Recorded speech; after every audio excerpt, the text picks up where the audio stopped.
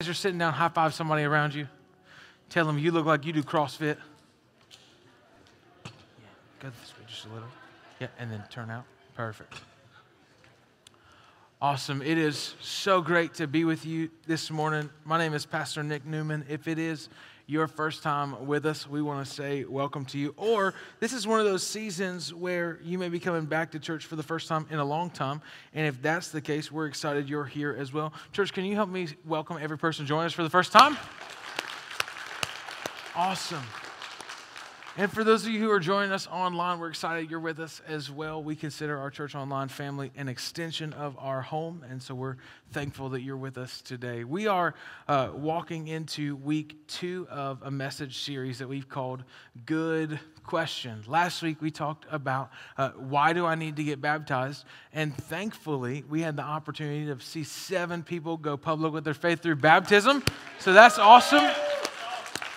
We love baptism here at Propel Church, so that was an incredible weekend last Sunday. This weekend, with this series, one of the things that we do every Easter is we give out a survey. It's kind of like the Connect card, we just do it a little bit different. And on that, you have the opportunity to check off some boxes of some things that you want to learn about. And so what we did is we asked you, and one of the top things that you wanted to learn about was, how do I read my Bible? How do I know my Bible is true? And so today we're going to dive into those questions. You're not alone in that. In fact, according to Barna, one of the most highest searched things on Google is, how do I read my Bible? I think if I were to ask you in the room today, you would probably say that you'd like to read your Bible more, but sometimes it gets a little bit difficult. Maybe you don't understand it. And today I want to help you understand your Bible better. And so the first question that I'm going to help answer today is, how do I know the Bible is true?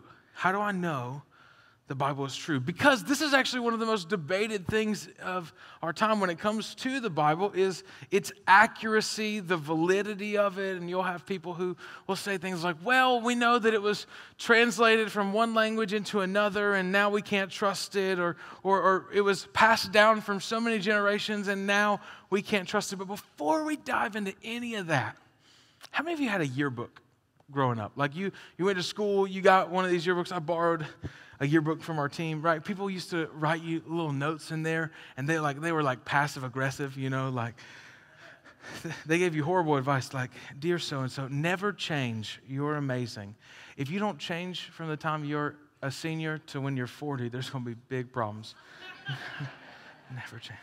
I love you so much, you're an incredible friend, except for that one time where you didn't talk to me, but thankfully we're through it now, right? Like, people write you some weird notes in Scripture, but here's the thing, or in a yearbook, here's the thing though, a yearbook is a lot like Scripture in that it has a very broad audience and a very specific audience at the same time.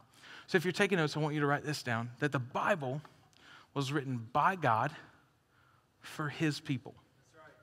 The Bible was written by God for His people. Just like this yearbook was written for an entire classmate, but the notes in that pertain to a specific person, God has written all of Scripture. Look at 2 Timothy chapter 3, verse 16. All Scripture is inspired by God.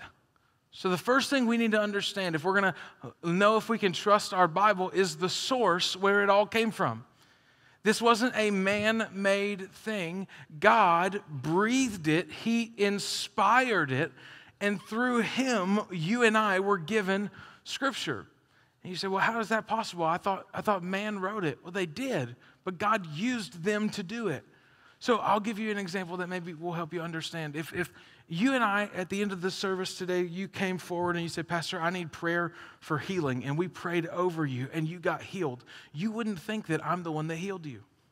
You would know that it was God's power at work through me that you found healing. It was God the whole time. And that's how we got Scripture. God spoke to people, had them write it down, and you and I got God's word. It's all God breathed. It's all God inspired. So the first reason why I trust the Bible is because God did it. And it's useful to teach us what is true, to make us realize what is wrong in our lives. It corrects us when we're wrong and teaches us to do what is right. 2 Timothy chapter 3, verse 16. So the Bible is inspired by God. That's the first part. The second part is that it's written for His people. It's written for God's people. If you and I don't understand the audience that Scripture was given to, then you and I will miss out and actually use it in the wrong context. Look at what Paul says to his letter in the church of Galatia. Paul's an incredible pastor, by the way. He's a good preacher because in all of Paul's letters, he's going to do an introduction and he's going to do a closing. He's going to get the plane to take off and he's going to land the plane. Here's how he's taking it off in Galatians chapter 1. He says this is a letter from Paul, an apostle. Just in case you didn't know who was writing the letter, Paul wanted to make sure you knew now this is Paul. I'm an apostle, and I was not appointed by any group of people or any human authority, but by Jesus Christ Himself and by God the Father who raised Jesus from the dead. He's saying, these words that I'm about to write to you, this thing that I'm going to tell you, I need you to know I didn't just think about it. It wasn't just a good idea in my head. The thing that I was doing was writing down what God was saying for you. I wasn't appointed by any human. No, this is what God is doing through me. So I'm writing you this letter. To all the brothers and sisters here, do me a favor, join me in sending this letter to the churches of Galatia. So Paul says, I'm an apostle. I am a part of the church. I'm writing a letter to the church, and I want you to send this letter to not unbelievers, but to other churches. Because the audience of Scripture is God's people. And I think from a methodical approach, sometimes you and I get this wrong. And we look at a world of people who don't know Jesus, and rather than loving them through what they're going through, we shove Scripture down their throat. But if they're not a follower of Jesus, then they're not in the family of God, which means that's not the right audience for Scripture. So here's what I wrote it this way in my notes because I wanted to help you understand how the church functions. As a church, we preach the Word of God to the church, but share the heart of God with the world. So here's how it works. Here's how it practically fleshes itself out. On a Sunday morning, if you've sat under my teaching for any amount of time, you know if you consider yourself to be a follower of Jesus, I'm going to teach you the Word of God every weekend, and I'm not going to hold back on you. Because you're held accountable. And you need to be taught the Word of God. You need to know that there is a cost. There's a weight to this thing. That when Jesus says that a man doesn't go into a building project without first counting the cost, He's not just talking about building a house. He's talking about the way you're going to live your life once you choose to follow Him. There's a cost to it. There's a weight to it. But with the world, you'll hear me on every Sunday. We'll talk because we've created a church where lost people feel welcomed. That you need to know that there's a God in heaven who loves you. That His desire is to have a relationship with you, and He was willing to do whatever it took so that you could have a relationship with Him. We share the heart of God with the world. We teach the Word of God to the church. I call it the punch and hug. So here's how it works for the church. For the church, if you consider yourself a follower of Jesus, here's what I'm going to do. I'm going to punch you first, and I'm going to hug you second. We're going to hit you, and it's going to sting a little bit. Your toes may hurt when you leave here. That's okay. We're going to hug you at the door on your way out. If you're a part of the world, I'm going to hug you first, and I might lightly punch you later, right? That's the goal. One of the methods that some people use, even here in 2019, is street preaching, where you stand on a corner and you shout Scripture to people. Not the right audience. You know what people need to know? That despite your faults, your flaws, and your failures, there's a God in heaven who loves you and was willing to make a way so that you could have a relationship with Him. Amen. That's what we do for the world. So first thing, we understand that Scripture was given to us by God, and it's written for His people. The next thing is this, that the Bible's legitimacy is confirmed by historical accuracy. The Bible's legitimacy is confirmed by historical accuracy. So if you're here today and you are a skeptic of this whole Christian thing of the Bible, first I want to say, bro, thanks for hanging out, right? Like we're honored and we are excited that you're here, and I'm totally cool with you being skeptical. And I can't even blame you for being skeptical. I just want you to know God can handle your skepticism. when I'm talking to people who don't believe that Scripture is the authority of God, it's the Word of God, or that it's true, it's actually not going to do me any good to take them to the passage of Scripture that says all Scripture is God-breathed to prove the point that I believe in Scripture, because they don't believe in Scripture.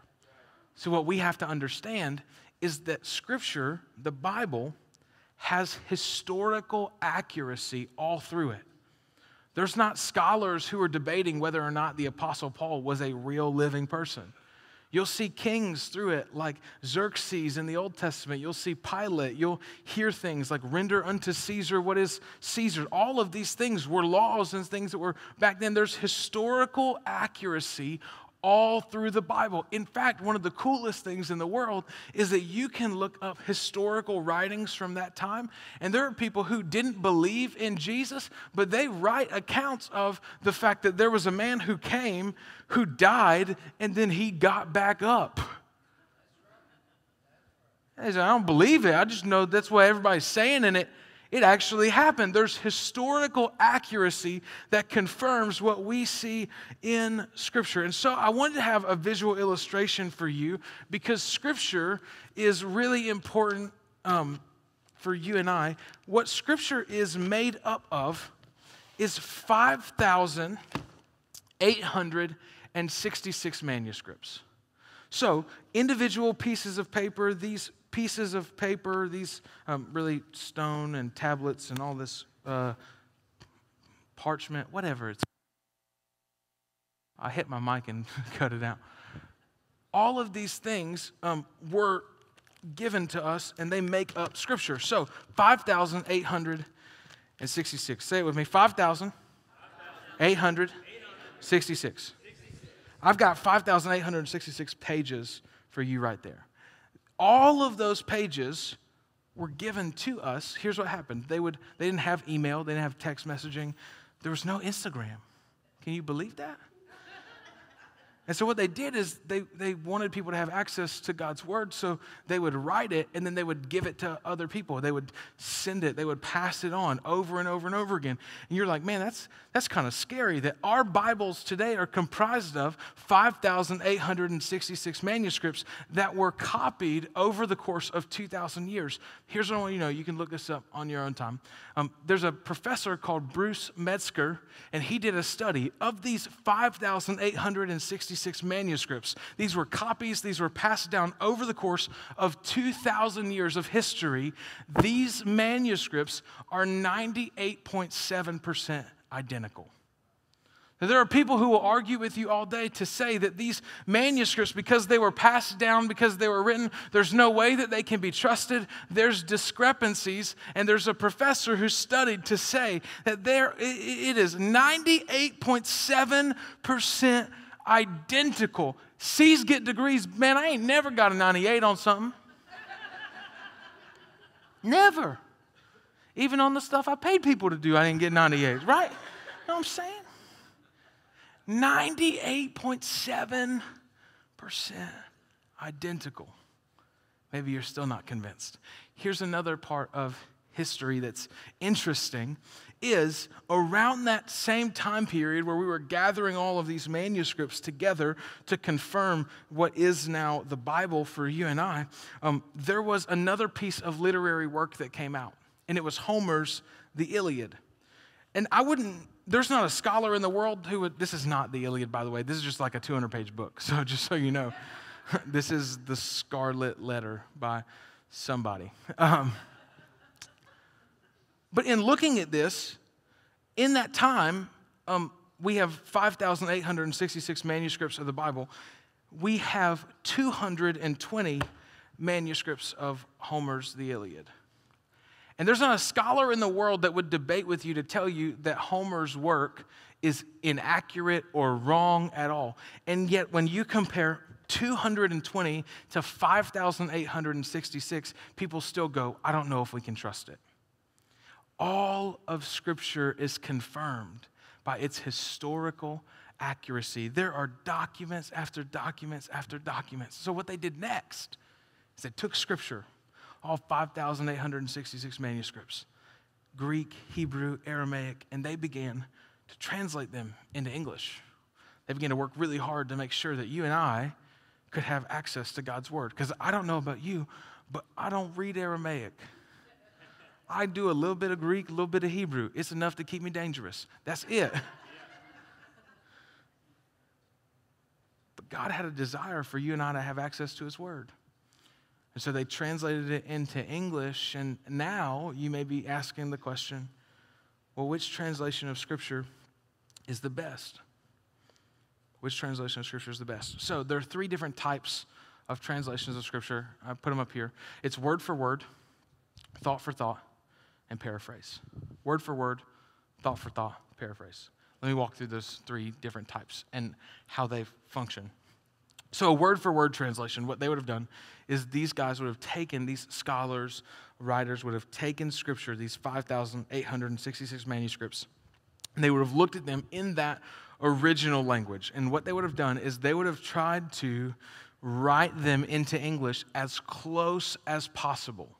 And there are some incredible word-for-word translations of Scripture out there. I teach from a couple on a Sunday morning. I'm going to give you three of them. I teach from a CSB, which is the Christian Standard Bible. I teach from an ESV, which is the English Standard Version, and the NASB, which is the North American Standard Bible.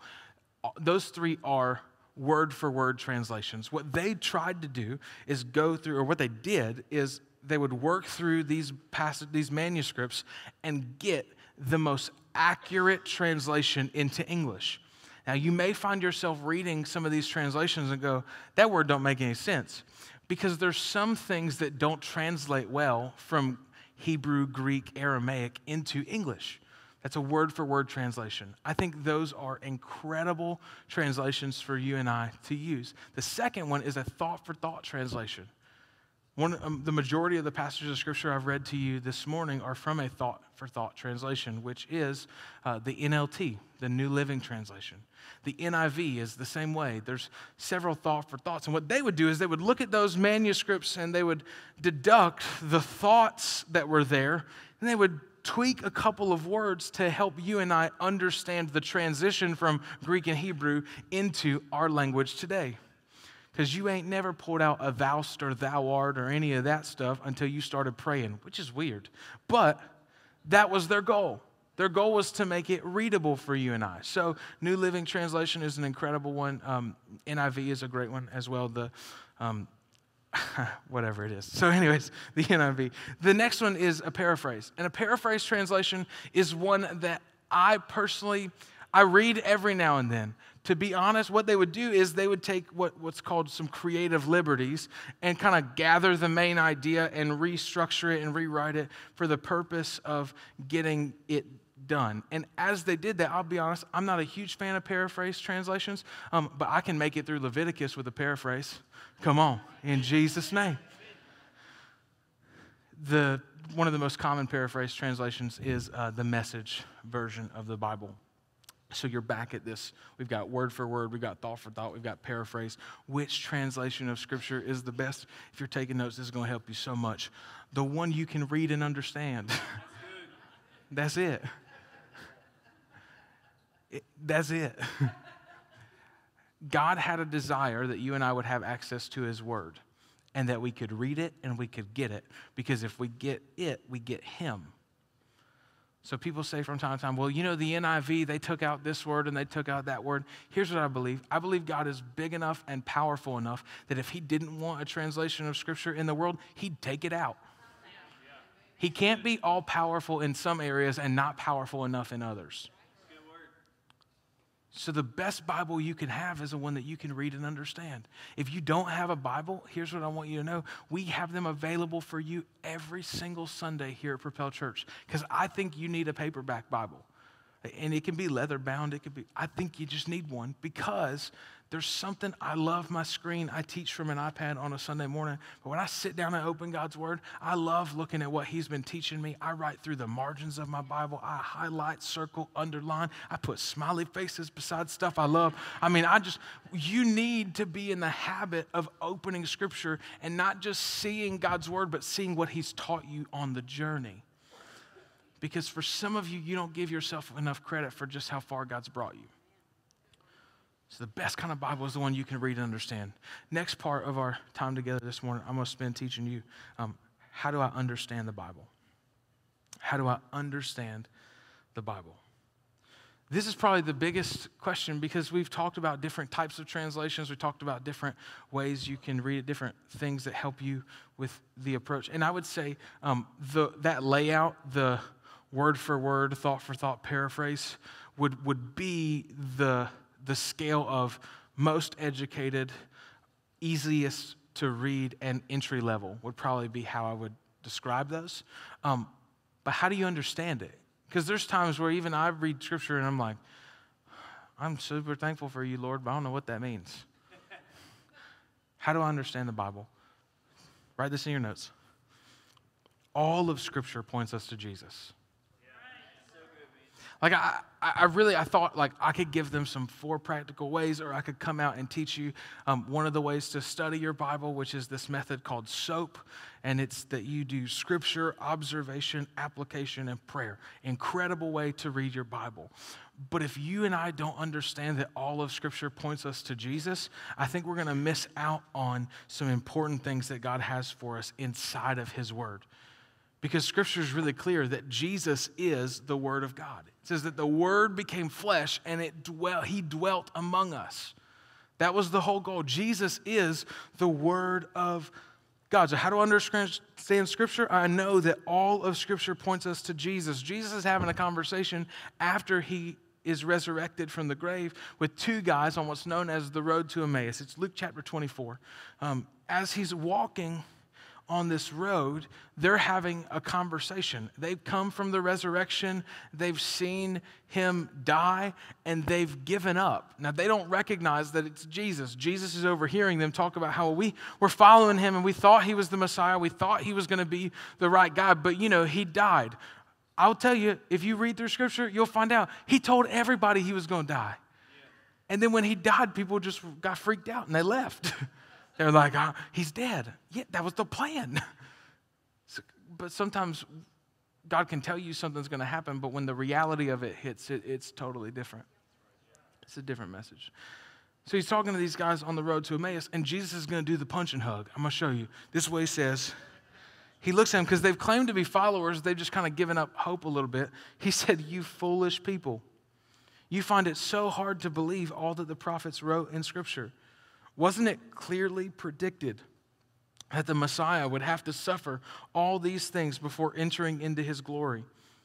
He says, guys, this isn't just a New Testament thing. From the foundations of Genesis, we've been talking about the fact that there would be a prophet, a Messiah, a Savior, and He would come. He would be born in Bethlehem. He would live a sinless life, but then He would be brutally beaten. Isaiah chapter 50-something. He would be crushed for our iniquities. He would be pierced for our transgressions. That we serve a God who would literally come, take form of man, and die in our place. That's been the plan the whole time. And He says, you guys didn't you remember?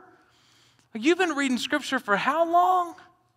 And you didn't understand that all of these things. So Jesus has now punched them. This is where the hug comes in, verse 27. It says, then Jesus took them through the writings of Moses and all the prophets, explaining from all the Scriptures the things concerning Him. Jesus sits down with these guys. And He loved them too much to just give them truth and then walk away. He sits down with them and He begins to open up the Word. And I think He would say something like this: in Genesis, I was the Word of God, creating the heavens and the earth. In Exodus, I was the Passover lamb whose blood was sprinkled on the doorposts of your heart so that you could escape the bonds of slavery. In Leviticus, I was the temple, the holy place where you meet with God. In Numbers, I was the ever-present guide, your pillar of cloud by day and fire by night. In Deuteronomy, I was the prophet coming who is greater than Moses. In Joshua, I am the conquering warrior leading you into the promised land. In Judges, I was the broken Savior rising up to rescue you. In Ruth, I was your kinsman redeemer. In 1 and 2 Samuel, I was the pure-hearted shepherd king who rushed out to face the giants on your behalf. In 1 and 2 Samuel, I was your righteous ruler. In 1 and 2 Chronicles, I was the restorer of the kingdom. In Ezra, I was your faithful scribe. In Nehemiah, the rebuilder of walls. In Esther, I was your advocate, risking my life to restore you to royalty. In Job, I was your living redeemer. In Psalm, I'm the God who hears your cries. In Proverbs, I am wisdom personified. In Ecclesiastes, I'm the meaning that lets you escape the madness. In Song of Solomon, I am your lover and your bridegroom. In Isaiah, I am the wonderful counselor, mighty God, everlasting Father, Prince of Peace, wounded for your transgressions and bruised for your iniquities. Are you with me, church? In Jeremiah, I'm the Spirit of God that writes God's laws on your heart. In Lamentations, I'm the weeping prophet. In Ezekiel, I was the river of life that brings healing to the nations. In Daniel, I am the fourth man in the fire. In Hosea, I am an ever-faithful husband pursuing my unfaithful bride. In Joel, I was the restorer of all that locusts have eaten. In Amos, I was your burden bearer. In Obadiah, the judge over all the earth. In Jonah, I am the prophet cast into the storm so that you could be brought in. In Micah, I'm the everlasting ruler born to us in Bethlehem. In Nahum, I'm the avenger of God's elect. In Habakkuk, I'm the reason to rejoice even when your field is empty. In Zephaniah, I am the great reformer. In Haggai, I'm the cleansing fountain. In Zechariah, I'm the pierced son whom every eye will one day behold. And in Malachi, I am the son of righteousness rising with healing in my wings. But the Bible doesn't stop there. He wasn't just promised, he came. And in Matthew, he is the King of the Jews. In Mark, he's the Son of God. In Luke, he's the Savior born to us in the city of David, Christ our Lord. In John, he's the Word become flesh dwelling among us. In Acts, he is Christ the risen Lord, proclaiming salvation to the nations. In Romans, he's the justifier. In 1st and 2nd Corinthians, he's the Spirit of God at work in the church. In Galatians, he's the righteousness imputed to us by faith. In Ephesians, he is our righteous armor. In Philippians, he's the God who meets our every need. In Colossians, he is the firstborn of all creation. In 1st and 2nd Thessalonians, he's descending from the heavens with a shout, coming to meet us together in the clouds. In 1st and 2nd Timothy, he's the one mediator between God and man. In Titus, he's our faithful pastor. In Philemon, he's our redeemer, restoring us to service. In Hebrews, he's our great high priest. In James, he's the life at work in our faith. In 1st and 2nd Peter, he is our living cornerstone. 1st, 2nd, and 3rd John, our advocate, pleading righteousness in our place. In Jude, he's God our Savior, the one who keeps us from stumbling and presents us blameless with great joy. And in Revelation, he is the Alpha, the Omega, the beginning and the end, the Lamb that was slain before the foundation of the earth. He's the King of the world and the King of our lives. It has always been about Jesus. From Genesis to Revelation, God's desire for you and I was to see Jesus. Like one of my favorite passages of Scripture is in Genesis chapter 3. Because sin enters into the world. God, like Adam and Eve were perfect. They were created in God's image. They were walking and doing life with him. And sin enters the world into Genesis chapter 3. And at the very end of that passage, Scripture says that Adam and Eve had already sewn coverings with fig leaves for themselves. But then at the end of Genesis chapter 3, that God slaughtered an animal and made coverings for them. Because even in Genesis 3, when they royally messed up, God shows us that our own coverings aren't good enough, but that through his bloodshed, through the slaughtering of something, what would be an innocent lamb, you and I could be covered. It's always been about Jesus. Jesus is having a conversation with some Pharisees in John chapter 5. And in this conversation with the Pharisees, which, let me just say, Pharisees get a really bad rap, right? They're the people that you read about in Scripture, and most of us go, yeah, idiots. How in the world could they do that? But like many of us live our lives like Pharisees. Like that's the hard part about it. Because here's what happens. Jesus looks at them in John chapter 5, verse 39 and says, you study the Scriptures diligently because you think that in them you have eternal life. You think that if you just read enough, if you just work enough, if you just serve enough or do enough, that you'll have eternal life. And I know many people who claim to be followers of Jesus who are stuck right there. We just read a whole lot of scripture, we just work a whole lot, and if we just serve enough or give enough or love enough or be enough, then God will love us. He said, you study the scriptures because you think that in them you're going to find life, but these are the very scriptures that testify about me.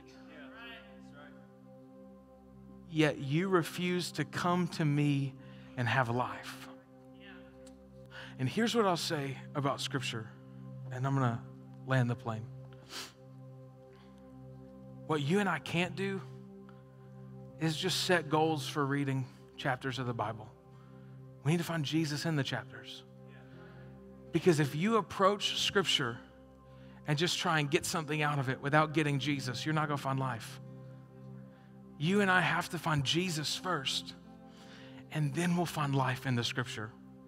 Because many of us try and turn to the Word of God, the Bible, before we turn to the Word became flesh, which is Jesus. And you can't do it in that order. You get the Word of flesh, the Word that had become flesh, because He died for you and I. And then after that, you and I get to open up scripture. Last thing I got for you this morning is that you won't understand scripture unless you have a relationship with Jesus. And so for some of you, I didn't come out here this morning to go like, you're probably not saved. Right, that's not the goal at all. Because you might just be in the wrong translation, right? You might just be in the wrong translation of Scripture. But this is what 1 Corinthians chapter 2 says. The person without the Spirit, which the only way to have the Holy Spirit is to give your life to Jesus. Because you don't get God's Spirit without God's Son. It's a package deal. The person who does not accept the things that come from the Spirit, they do it because they don't have the Spirit. They don't accept the things that come from the Spirit of God, but consider them foolish and cannot understand them because they are discerned only through the Spirit. So when you and I open God's Word, the reason why it's alive is because it's God living inside of us, calling out the things that are of Him. But for some of us, we don't have a relationship with God. And if you don't have a relationship with God, opening scriptures, you're not ever going to find life in it. But if you have a relationship with Jesus, then when you open scripture, His Word is living, breathing, active, and alive, and you'll watch your life become transformed by God's Word because you are living in the way He created you to live, connected to the source. So for just a moment, with every head bowed, every eye closed, I want to create an opportunity. Because some of you are here today and you've been doing this Christian thing for a long time. You've been walking the game, you've been working hard, you've been serving, you've been giving, you've been checking off all the boxes, but you don't have life. It's because you don't find life in what you do. You only find life in who God sent to die in your place. So today is the opportunity for you to begin a relationship with Jesus. To transition from living your way to accepting what God did in your place. And if you're here this morning and you say, hey, I need to begin a relationship with Jesus, would you just lift your hand for a moment? Say, that's me. I see those. Here's what we're going to do. Nobody prays alone. We're all going to pray together. Will you say this with me? Dear Jesus, today I give you my life. I place my hope and trust in you. Thank you for dying in my place so that I could have new life. In Jesus' name, amen. Come on, church, will you stand to your feet and celebrate with those who made decisions for Jesus this morning? You can get louder than that. Come on. Amen. Amen. We're going to continue in worship and sing a song called Spirit of the Living God. And one of the things it says is that we're hanging on to every word. When God speaks, we're grabbing onto it and we're holding on to it. So I put on this jacket this morning, and the last time it was hanging up in the closet, which that's a win, but we'll talk about that later. So I go in the closet, put this jacket on, and I'm on the ride here, and I'm thinking, man, my throat is kind of sore this morning. And I reach into my pocket, and I found a Ricola. I know. And I was like, how cool is that I had exactly what I needed when I needed it. And I didn't get to take the Ricola because I was thinking of you. Because I wanted to make sure that when you read God's word, when you're singing songs and God speaks, that you hold on to it. That you put it away. And when you need it, you pull it back out. So let's worship.